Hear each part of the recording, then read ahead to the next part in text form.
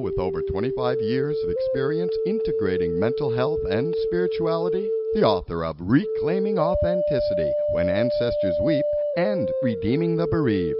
Here is Dr. James Houck.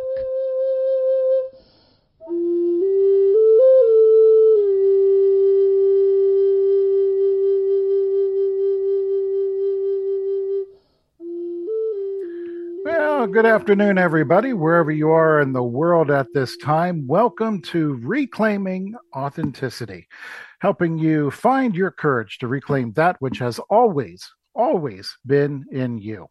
Very excited to be with you here today and every other Friday at 3 p.m. Eastern Standard Time, noon Pacific Standard Time.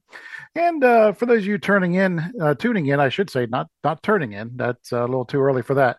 But for those of you who are tuning in for the very first time, there we go. I just wanted to let you know that each and every week, these broadcasts are dedicated to the integration of spirituality and our mental health. And I place this all within the context of our relationships, the relationships that we have with others and how we interact with them, the relationship that we have with ourselves, in that self-talk that we have, and our relationship with God or the divine. So, how is your heart today? Here we are in the end of the first full week in December, and it's about 2.5 weeks till the Christmas time when kids will be off school, and it's just an exciting time to wrap up the year. So I hope your heart is doing well today, and I hope you are well. And I hope that if you even are struggling a little bit today, that you will be able to find the rest and the comfort and the peace that you need. I'm Dr. James Houck, and if you would like more information about me or to leave me your comments about today's show, just invite you to visit the website. It is www.bbsradio.com/reclaiming authenticity. That's www.bbsradio.com/reclaiming authenticity. And all of these broadcasts are now podcasted. In case you want to go back and listen again, you can go back into the archives and listen to previous shows if you're not able to spend the whole hour with me. Now, one of the things that I like to share with this audience each and every week, just to make sure we're on the same page, is that I have a very solid belief, and this is how I really came into reclaiming authenticity. I have a solid belief that all of us come into the world already equipped and gifted and graced with everything we need in this life in terms of our giftedness, our skills, our talents, our strengths, character traits, so on and so forth, the very best parts of ourselves. And how we live out our giftedness, per se, is in and through various relationships. They can be personal relationships, they can be professional relationships. And this aspect is very important when considering who we are, because although we may have similar gifts and skills and talents and strengths and character traits, no two people express these identically. In other words, each of us have a thisness about us that cannot be duplicated. People can try and imitate how we do things, or we could try to imitate how others do things, but nobody has the ability to duplicate us. Because within us lies what the 12th century scholar John Duns Scotus referred to as hacheatos, a thisness or a uniqueness, if you will. But unfortunately, millions of people never have the chance to discover their uniqueness because we're often told to look in all the wrong places. We're told to look for that thisness in all the externals of life, or in the accumulation of things, or the accomplishments, or the accolades. But this is not where our thisness, uniqueness, and hacheatos is to be found. Instead, the full expression of who we are is to be found within at the soul level. And what you think about it, that we go along in life and we often receive our most severe physical, emotional, psychological, even spiritual wounds in and through relationships. And we often go through life, and maybe due to some other unpleasant experiences, we may feel like we need to hide that uniqueness, that thisness about us. Or we may just push that thisness or that giftedness way down so that others cannot see it and maybe exploit it. Or perhaps maybe we were told that we would never amount to anything by whoever told us that growing up, or school, or whatever, or what other voice we heard telling us that there's nothing special to us. And ironically, these relationships just might be within our own families where we run into these struggles, or we might just these relationships just might also be found within our coworkers and friends. But whenever we transform, whenever we go through change, we also transform others by our presence. It's how we are with them. Because when transformation occurs on any level, it's going to show up in relationships. But first, forgiveness and kindness and compassion begin with how we treat ourselves. Because let's say just you get up in the morning and you're looking at yourself in the mirror, and just ask yourself this question: have I been compassionate with myself lately? Am I being compassionate with myself? Because when I can be compassionate with myself, I then can be compassionate with others. And when I'm forgiving of myself for whatever I said or done, we then can be more forgiving with others.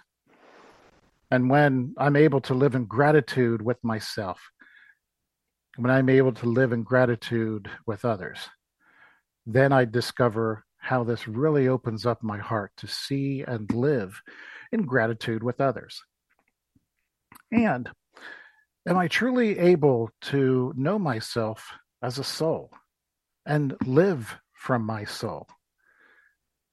And if I can answer yes to that, it really opens us up to understand the potential in others to see themselves as a soul. But first and foremost, transformation begins with us. And this really is what Reclaiming Authenticity is all about, Charlie Brown. Namaste. Because I see myself as a soul of light. This allows me to greet your lighted soul of who you are. A little take on namaste. It just literally, it means the light within me recognizes the light within you. But if we kind of turn that around a little bit, and it's like, because I see the light within myself, this allows me to see the light in you. Well, throughout this time of the year, many people struggle to find the beauty and the joy, often focusing on external sights and sounds of the season in order to lift them out of their depression, or maybe even to quiet their fears or anxieties. And yet, there is tremendous joy to be found during this time of the year. But I want to ask you to first look within and see your beauty as a soul. Hear your beauty as a soul, and know your beauty as a soul. As my teacher is fond of saying to me, beauty is most often spoken of with reference to worldly relationships and objects. And he says, do not use this word beauty with regard to the physical features of a man or a woman or an expensive object that promotes your status in society. But he says how beauty is perceived has always been a reflection of the mind's inner purity and goodness. However, as long as the soul is bound within, let's say, nature's cause and effect, the laws of cause and effect, that deepest essence of beauty, that is the soul, cannot be directly experienced. But many people find it very difficult, if not downright resistant, when it comes to truly discovering who they are as a soul.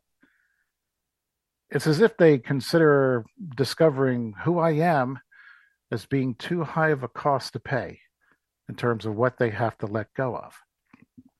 But when you think about it, in the end, when the body is in its transition, you have to let go of everything that we thought we've accumulated in this life: degrees, homes, families, savings accounts, 401ks, even right down to those family secrets that were once promised to be taken to the grave. Everything. So, whatever we know, we identify ourselves with that. If we know ourselves as a soul, we're going to identify as a soul. Well, the last broadcast a couple of weeks ago, I was talking about listening to your soul in silence. The quieter that we are, the more we can hone in on and focus and listen to the soul and what it's saying to us, and drowning out all of the distractions and the endless to-do lists and other thoughts that are added in, let's say, our monkey mind. To really quiet yourself and allow your soul's voice to speak without judging, without, saying like this is wrong or that's right, or I don't want to hear this right now, but just allow your soul's voice to speak. Well, this week, however, I'm talking about living from your soul. And more importantly, what changes when you understand yourself as a vast soul and you begin to live from your soul? You see, embracing this reality really changes things up for us. So let's ask, what changes? Everything. Relationships change.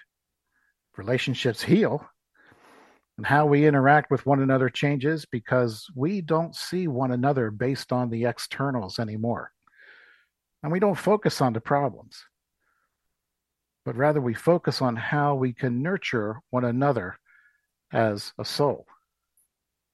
And quite often, down throughout the history of humanity, people have been defined as important or unimportant, essential or inessential, based on the externals. That a person's worth was determined based solely upon the outside, their looks, their hairstyles, their skin color, their bloodlines, and so on and so forth. In fact, down through history, there's always been a set of standards for the rich and the powerful, and another standard for the poor and the vulnerable. And I'm not sharing anything new here. All you need to do is just pick any decade, any century. You look hard enough and you're going to find this truth. It is a pattern, it's an unfortunate pattern, I should say, that keeps getting played out over and over again because people fail to see one another and themselves as truly a soul first. And I've been thinking about this for a long time now, and I think the time is now upon us when these so-called man-made boundaries, these limitations and these standards, well, they're starting to be shaken to their very core. Because more and more people are becoming aware of themselves as a soul, and they are hungering to live from their soul.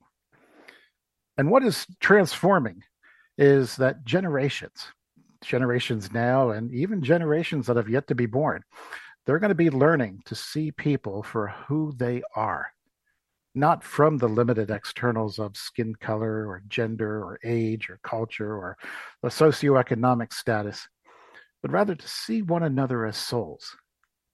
Because when you consider everything that's external and all the isms out there, like ageism or genderism, these things just don't apply when you understand people as souls. That kind of language cannot go to that depth. But despite the fact that we have a long way to go here, we've been improving, but we still have a long way to go.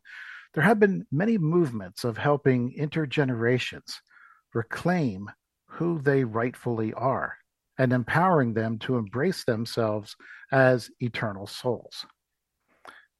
Well, earlier in this week, I came across a story about evidence that points to yet another mass grave that was discovered back in May of 2021.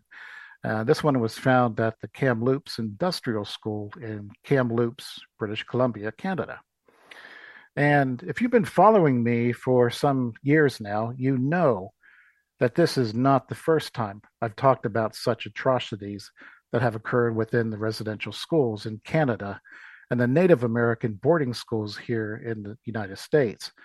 And the mass graves found in Tuam, County Galway in Ireland, and the Magdalen Laundries, and countless, countless others. And if you're unfamiliar with this history and the other intergenerational traumas that are out there, I invite you to order my book, read my book, When Ancestors Weep, Healing the Soul from Intergenerational Trauma. When Ancestors Weep, Healing the Soul from Intergenerational Trauma. You should be able to find that on Amazon, Barnes and Noble, or other booksellers. Okay, read that because I go into just a lot of detail as these residential schools and the boarding schools and how people were treated based on externals. And there's one law for the rich and powerful, there's another law for the poor and vulnerable, and just how this gets played out against the unfairly justified trauma that has been plagued upon the people of based on their color and so forth. And I even go back and I point to the origins of exactly where did this all start and why is it still continuing. Well, the Kamloops Indian Residential School was part of the Canadian Indian Residential School system, as I said. And it's located right there in Kamloops, British Columbia. And it was once the largest residential school in Canada. And I think its enrollment peaked at around 500, somewhere back in the 1950s. And it's been a year now, a year of grieving, shall we say, since the detection, the detection of as many as 215 suspected unmarked graves at the former Kamloops Indian Residential School. And a new phase now is probably underway, but they know that they were talking about it, a year later, which brings us right up to the present moment. This new phase begins in the journey of the Tk'emlúps Secwépemc, hope I'm saying that correctly, the First Nation, to now bring the missing children home. And where they found this mass grave was in this old apple orchard, where evidence of the graves was found by ground-penetrating radar last May, May of 2021. And it could be soon the site of an archaeological dig and the work to exhume remains. And this is according to the chief, Roseanne Casimir. Well, last May, Chief Casimir said that a war graves expert was using ground-penetrating radar, found what are believed to be the remains of up to 250 people buried at an unmarked site at the former school. And since the remains of up to 250 people buried at an unmarked site at the former school were discovered last May, the detection of hundreds of more suspected graves, connected to residential schools across Canada followed. And it was really just amidst of this year of reckoning over the legacy of residential schools for Indigenous people.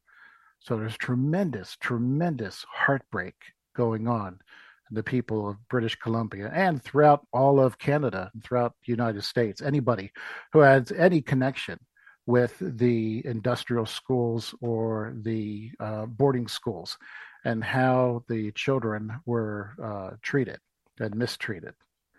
And I was just reading over some of the people interviewed, and there was one Kamloops school survivor, He said in the past year, it was just an emotional journey that included reawakening his own trauma and catharsis.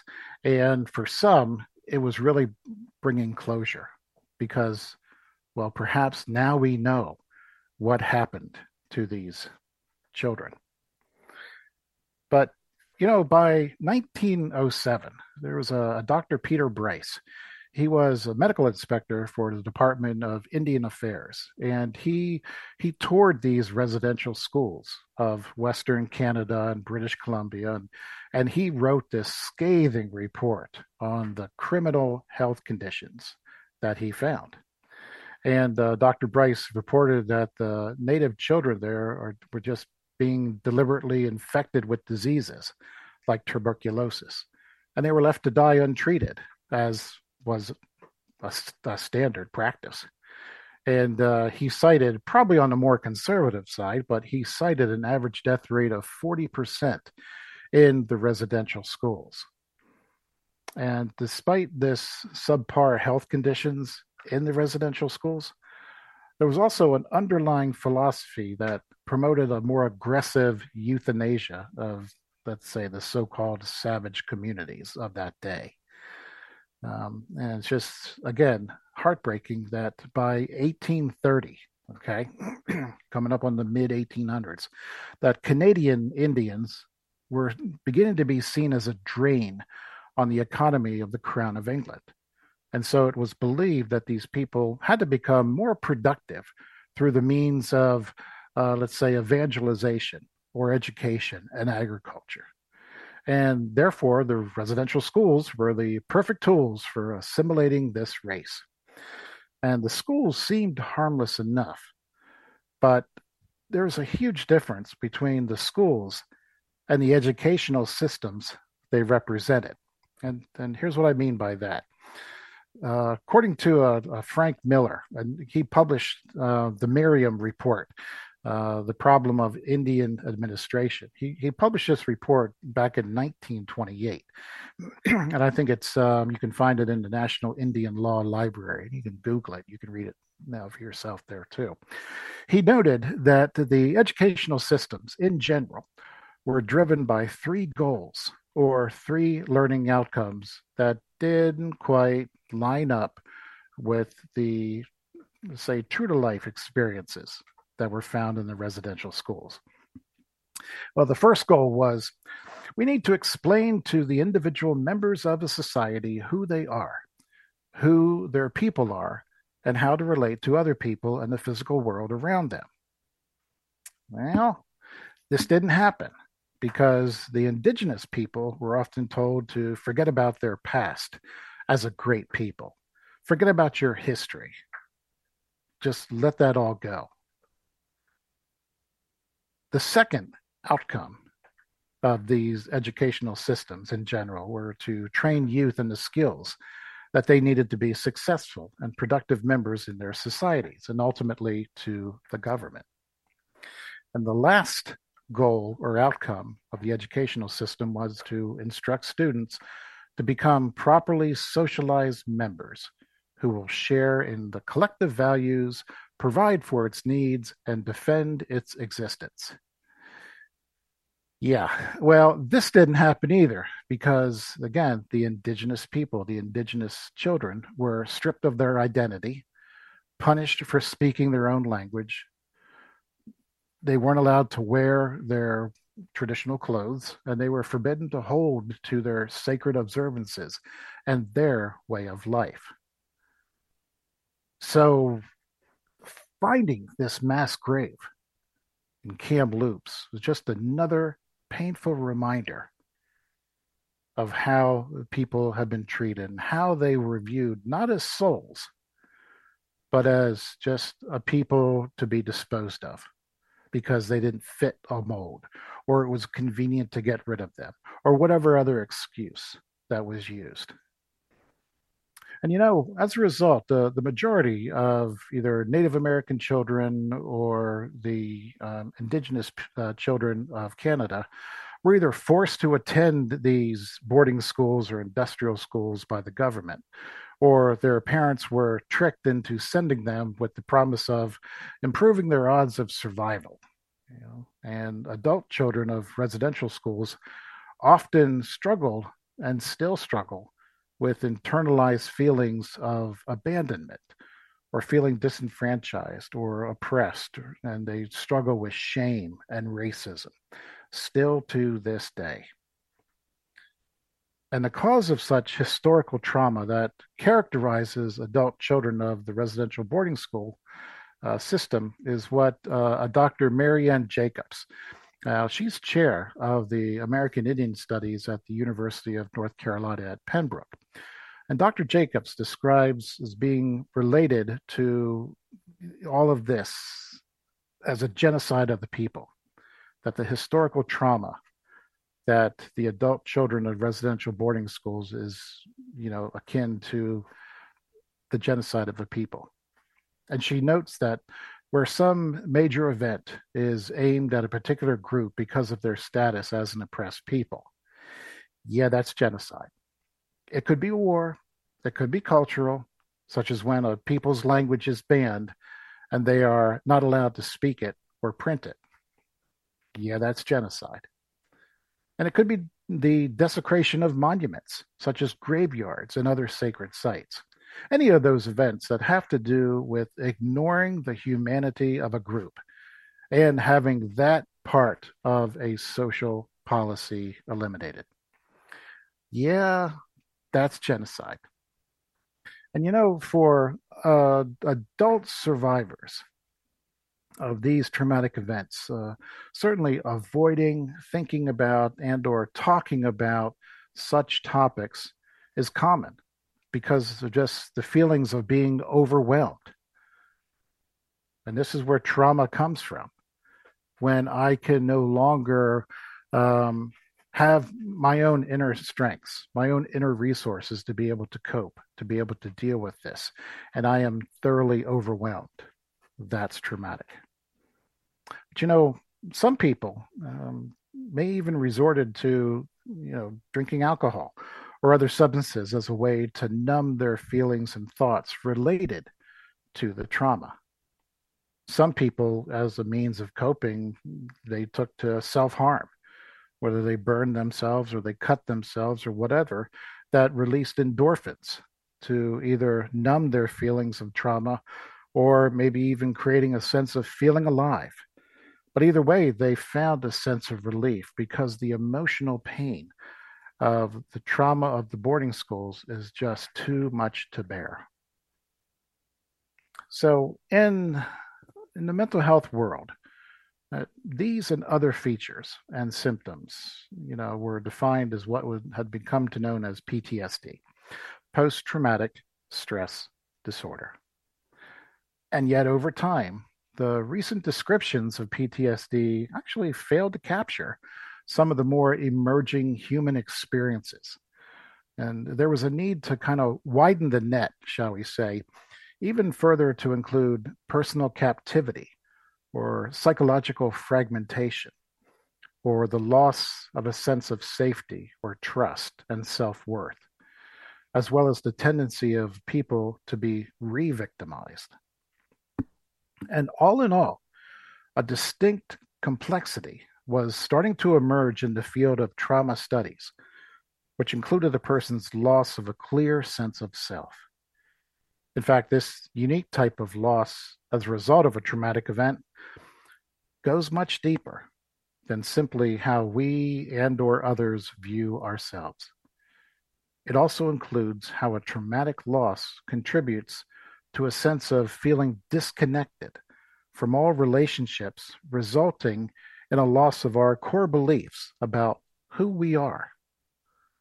And furthermore, when we lose a sense of who we are more than likely going to seek out a sense of self-worth from others, and thus allowing them to define us according to their definitions and their expectations. But by expanding this definition of PTSD, today's healthcare, mental health, pastoral professionals are now able to better understand how a prolonged exposure to trauma affects the psychological well-being of a people in their everyday lives. And I also, assert that much of the intergenerational trauma out there can be traced back to a prolonged exposure to traumatic events, especially with the emphasis on the loss of a sense of self, which is so prominent in surviving generations. Well, I'd really love to hear what's on your heart about this subject. So, again, if you want to call in, I invite you to call the number 888 627 6008. That's 888 627 6008. And I'll be taking your calls after this break. Again, you are listening to Reclaiming Authenticity, and I'm your host, Dr. James Houck. Be back with you in 1 minute.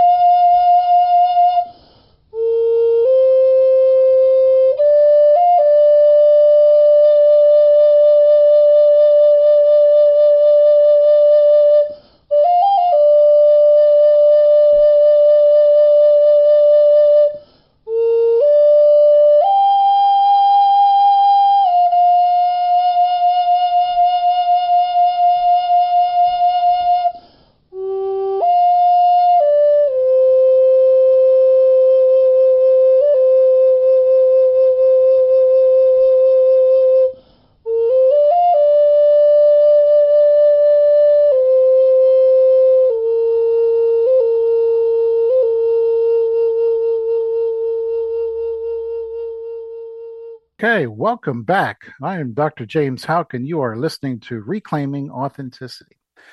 Well, earlier in the show, I was talking about a story I came across about evidence that points to a mass grave that was discovered back in May of 2021 at the Kamloops Industrial School in Kamloops, British Columbia, Canada. And it was at the old apple orchard behind the school where evidence of the graves was found by ground-penetrating radar last May, and could soon be the site of an archaeological dig and work to exhume remains. And this is according to Chief Roseanne Casimir.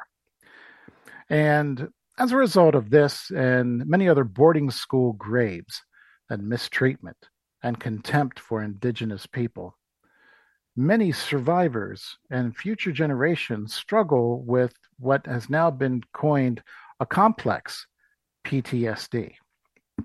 And complex PTSD now has been described as the symptoms of a long-term trauma that were sustained during prolonged traumatic experiences, where people have been typically held in a state of captivity, whether they were held physically, emotionally, or both. And in these situations, people feel under the control of an offender, and they believe that they will never, ever be able to escape from danger. And such examples of complex traumatic situations include being held captive in a concentration camp or a prisoner of war camp, being part of a prostitution or a child exploitation ring, or prolonged domestic violence and or prolonged physical, emotional, and sexual abuse in children. Well, to these above examples of complex PTSD, I just would also like to include exposure to residential boarding school living conditions. That is defined as the residential school syndrome by Robertson and Chavarin. And residential school syndrome characterizes thousands of Indigenous adult victims and survivors who attended government-established and religious-based residential schools as children.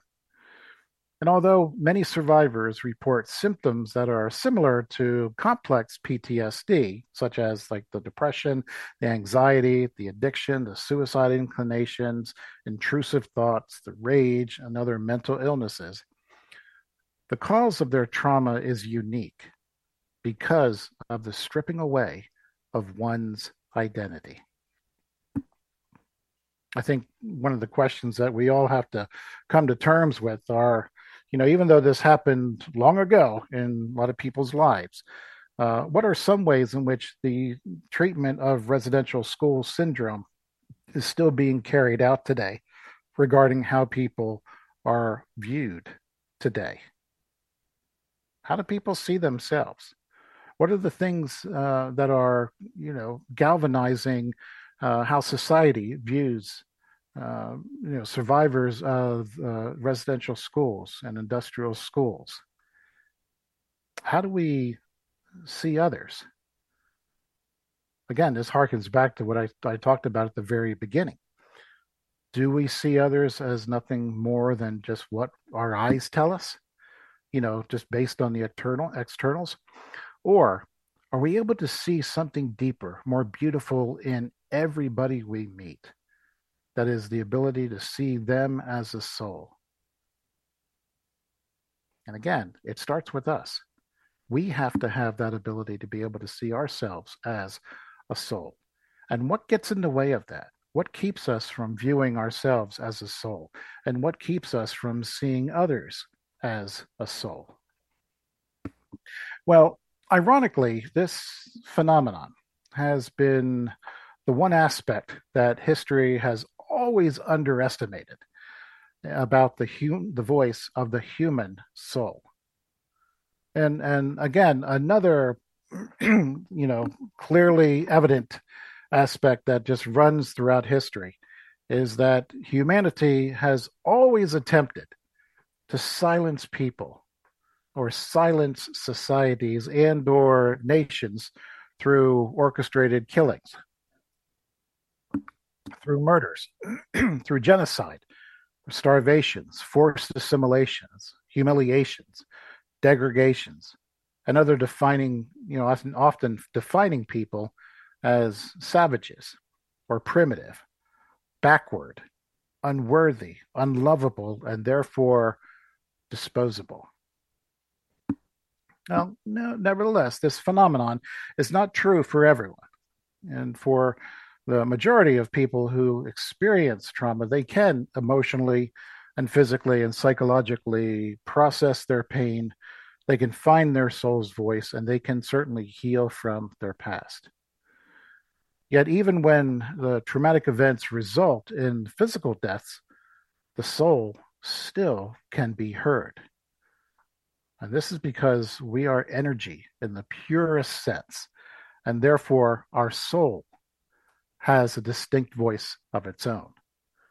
Not even the death of the body can silence the soul, because if there's one prominent lesson that comes from the field of physics, besides gravity and inertia, is that energy can never be destroyed. It can only be transformed.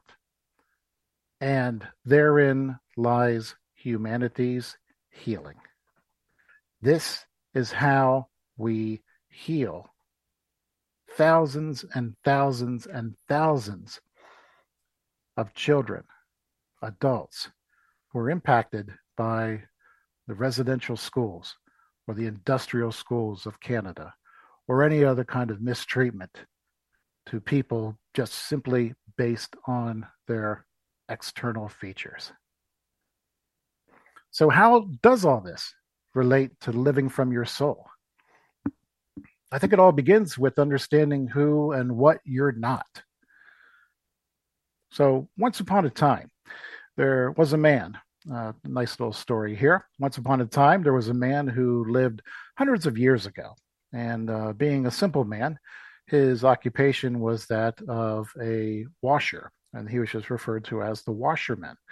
It's just somebody who goes around and collects people's dirty laundry, and he loads them on his donkey, and then he takes them down to the river and he washes the laundry, and then he lays them out, puts them on the large rocks to dry, and then he folds the laundry and he returns it to his customers. Well, one day when he was collecting the laundry and getting ready to take it down to the river to wash them, he realized he had forgotten the rope to which he would tie the donkey to a tree so that it wouldn't run off while he was washing his laundry. And so he was just simply so beside himself because he was going to lose a whole day's wage if he had to go back home and get his rope. And he just didn't know what to do. And as he was standing there and not knowing what to do, another man walked by and just saw what was going on. And he said, "Sir, are you okay?" And the washerman explained the entire situation to this other man about forgetting the rope so he couldn't tie his donkey to the tree. Well, this other man just simply smiled and said, "Oh, sir, don't worry. Don't worry. I have an idea. I know that you have forgotten the rope, but I tell you what, just pretend to tie the donkey to this tree right here." What do you mean, just pretend? Yeah, just pretend to go through the motions of tying your donkey to the tree, but make sure he sees you do this. Well, if you're right there with me, it sounds as ridiculous, just as can be. But as ridiculous as it sounded, the washerman did just that. He pretended to tie his donkey to the tree and making sure the donkey was watching him. Then he took his laundry down to the river and he began to wash it. And every now and then, the washerman would look back at the tree just to see what the donkey was doing. And the donkey was still there, eating grass and acting as if it had been tied to the tree all along. It was perfectly content. And when the washerman finished with his laundry for the day, he loaded up his donkey and he commanded the donkey to move. But the donkey did not move. It acted as if it had been tied to the tree all along. And now the washerman thought he was really in a bind because he couldn't get his donkey to move. And like, how am I going to return, the clothing or the articles that he just washed to the people so he can get paid? This is a terrible spot to be in. So he quickly runs and he finds the man who told him to pretend tying the donkey to the tree in the first place. Well, he found the man in the market and he explained the situation that now the donkey refused to move because it still thinks it's tied to the tree. And the man replied to the washerman that, again, sir, you don't need to worry. This is an easy solution. Just as you pretended to tie the donkey to the tree, now you need to pretend to untie the donkey from this tree. Only make sure the donkey watches you do this. So the washerman goes back to the donkey and he starts to pretend that he's untying the donkey. And he made sure the donkey was watching him. Then, with a stern voice, he commanded the donkey to move. And the donkey started to walk back home. And all the laundry was delivered. And this washerman got paid. Well, on the surface, we might think to ourselves that the donkey in this story was just stupid, just plain stupid, being tricked into thinking it was tied when actually it was not. Because when you think about it, all the washerman did was simply go through the motions of tying and untying his donkey, which actually worked.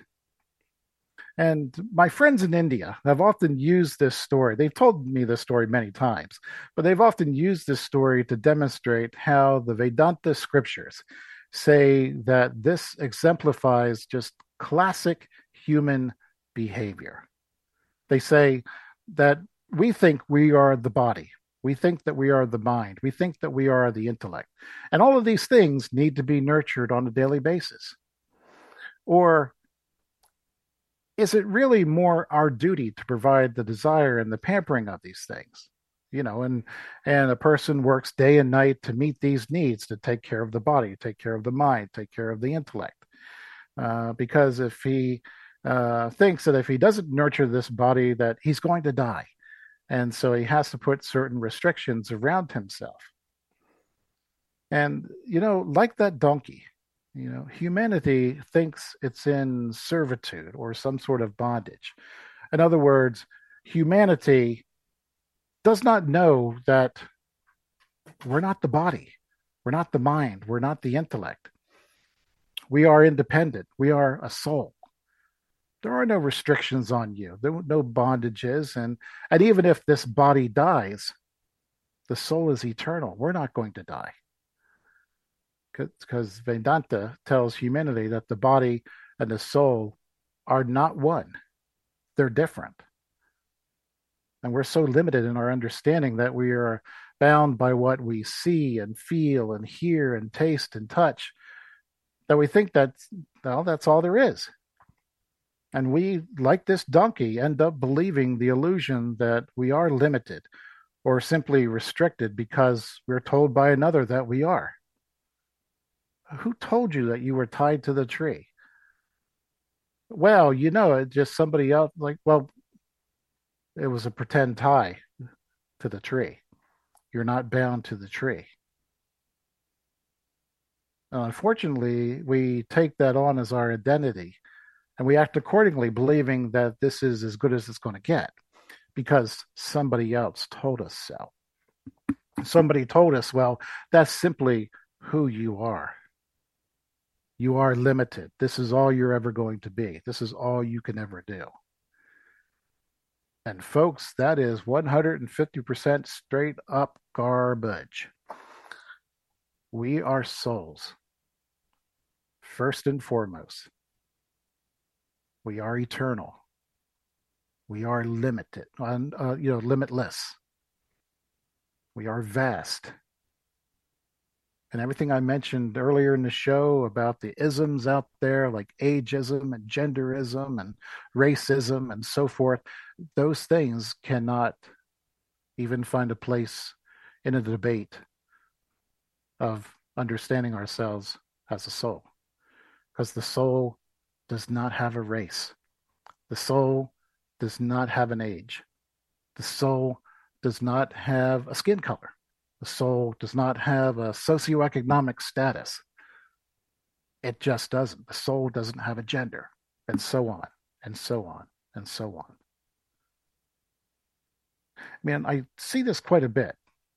People are really struggling with, well, I guess this is all I can be because, well, that's what people told me all my life. I see this quite a bit in counseling people who identify themselves with their problems or their illnesses. And they're not aware of being more than what they have become so far in life. So they often accept this distorted template that has been laid over top of their lives, so to speak. And as a result, people tend to beat themselves up for making the same mistakes over and over and over again. But in this story, the donkey that's free all the time thinks that it's tied. And similarly, on a metaphysical level, we who are souls believe we are tied to the body, that our soul is captive and seems to be, well, that has to be that way. And at a physical level, we're kind of bound to an endless desire to acquire things such as beauty, spiritual experiences, knowledge, wealth, fame, success, as well as the enjoyment of those acquired objects, as well as the avoidance of negative things in our lives, such as bad relationships, financial problems, you name it. And as a result, we believe that we have to find the key to our prison. And so we go down that road of like, well, the key must be down there, so to speak, to where this means we just need to make more money, or we need to really truly be free somehow, some way, or we can find our freedom in passion or true love or any other desire. But what if you fully realized in this moment you're already free? What if there is no rope, no tree? What if the illusion of being in a prison is an illusion? Now, I don't want to come across as one who minimizes another person's pain or problems and struggles, but how might we be empowered if we saw ourselves as solutions to our problems by removing those layers of conditioning, or let's say the imaginary ropes that keep us tied to our problems? What keeps us bound to toxic relationships? What keeps us thinking that there's nothing more to us because we've been told this all along, all of our lives? Now, here's the irony in all of this. When we are truly able to see ourselves and embrace ourselves as souls, and ultimately, when we're able to realize ourselves as souls, we begin to see others as souls, and we are no longer willing to accept relating to people as anything less than them also being souls. How many times have we heard over and over and over again, do we hear and see people calling for an end to violence and crime and poverty and so on and so forth? And it's interesting, humanity has always struggled with these issues, but it has never looked for the answers in the right places. And all too often, the focus has been on the externals that has often caused many divisions in humanity since the beginning of measured time.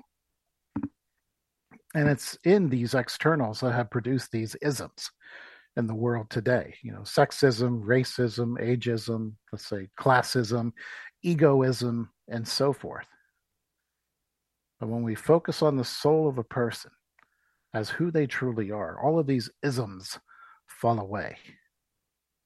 They simply cannot follow the language of the soul, because the soul is always found by looking inward. No more sexism, no more racism, no more ageism, no more egoisms. Isms do not have a voice in the matters of the soul. We're all beautiful souls made in the image of God, full of inherent value, dignity, and worth. Yet, many struggle to accept this truth because our attention is often diverted to focus solely on outward appearances and behaviors. Now, let's be honest, we all live with some degree of ignorance of our soul consciousness. We may get glimpses of it, but we often feel like I'm never going to be able to attain the full extent because of all the physical, emotional, and psychological issues that cloud our vision of who we truly are. And yes, diseases and illnesses do afflict us in the body. And we do feel physical and emotional pain with so much intensity at times that we feel like we're not going to make it. We feel like they're going to break us in two. And many times our lungs may struggle to take a breath, or hunger and diseases cause our stomach, intestines, and bones and muscles to scream in agony. And these experiences might make us question whether or not we are the soul whom God has created. Are you sure? How do I know I'm a soul when everything seems real in the body? But yet, the illusion lies not in the suffering, pain, and agony we experience, but rather the illusion lies in the fact that it's our perception that there is nothing more to us than an emotional, intellectual, and physical body.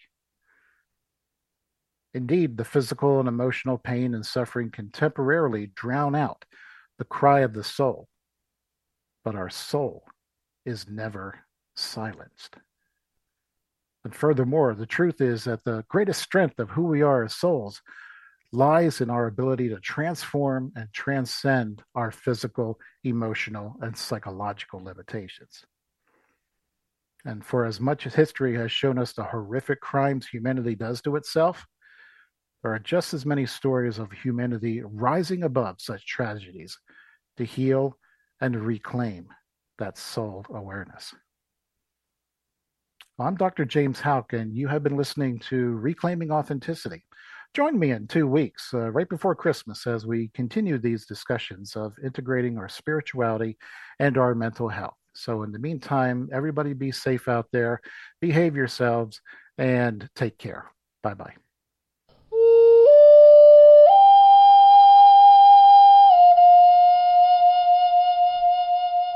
For an answer, or just to leave 1,000 comments, or prodding to buy a book by Dr. Houck, it's all there. Just wander on over to reclaimingauthenticity.com and click around.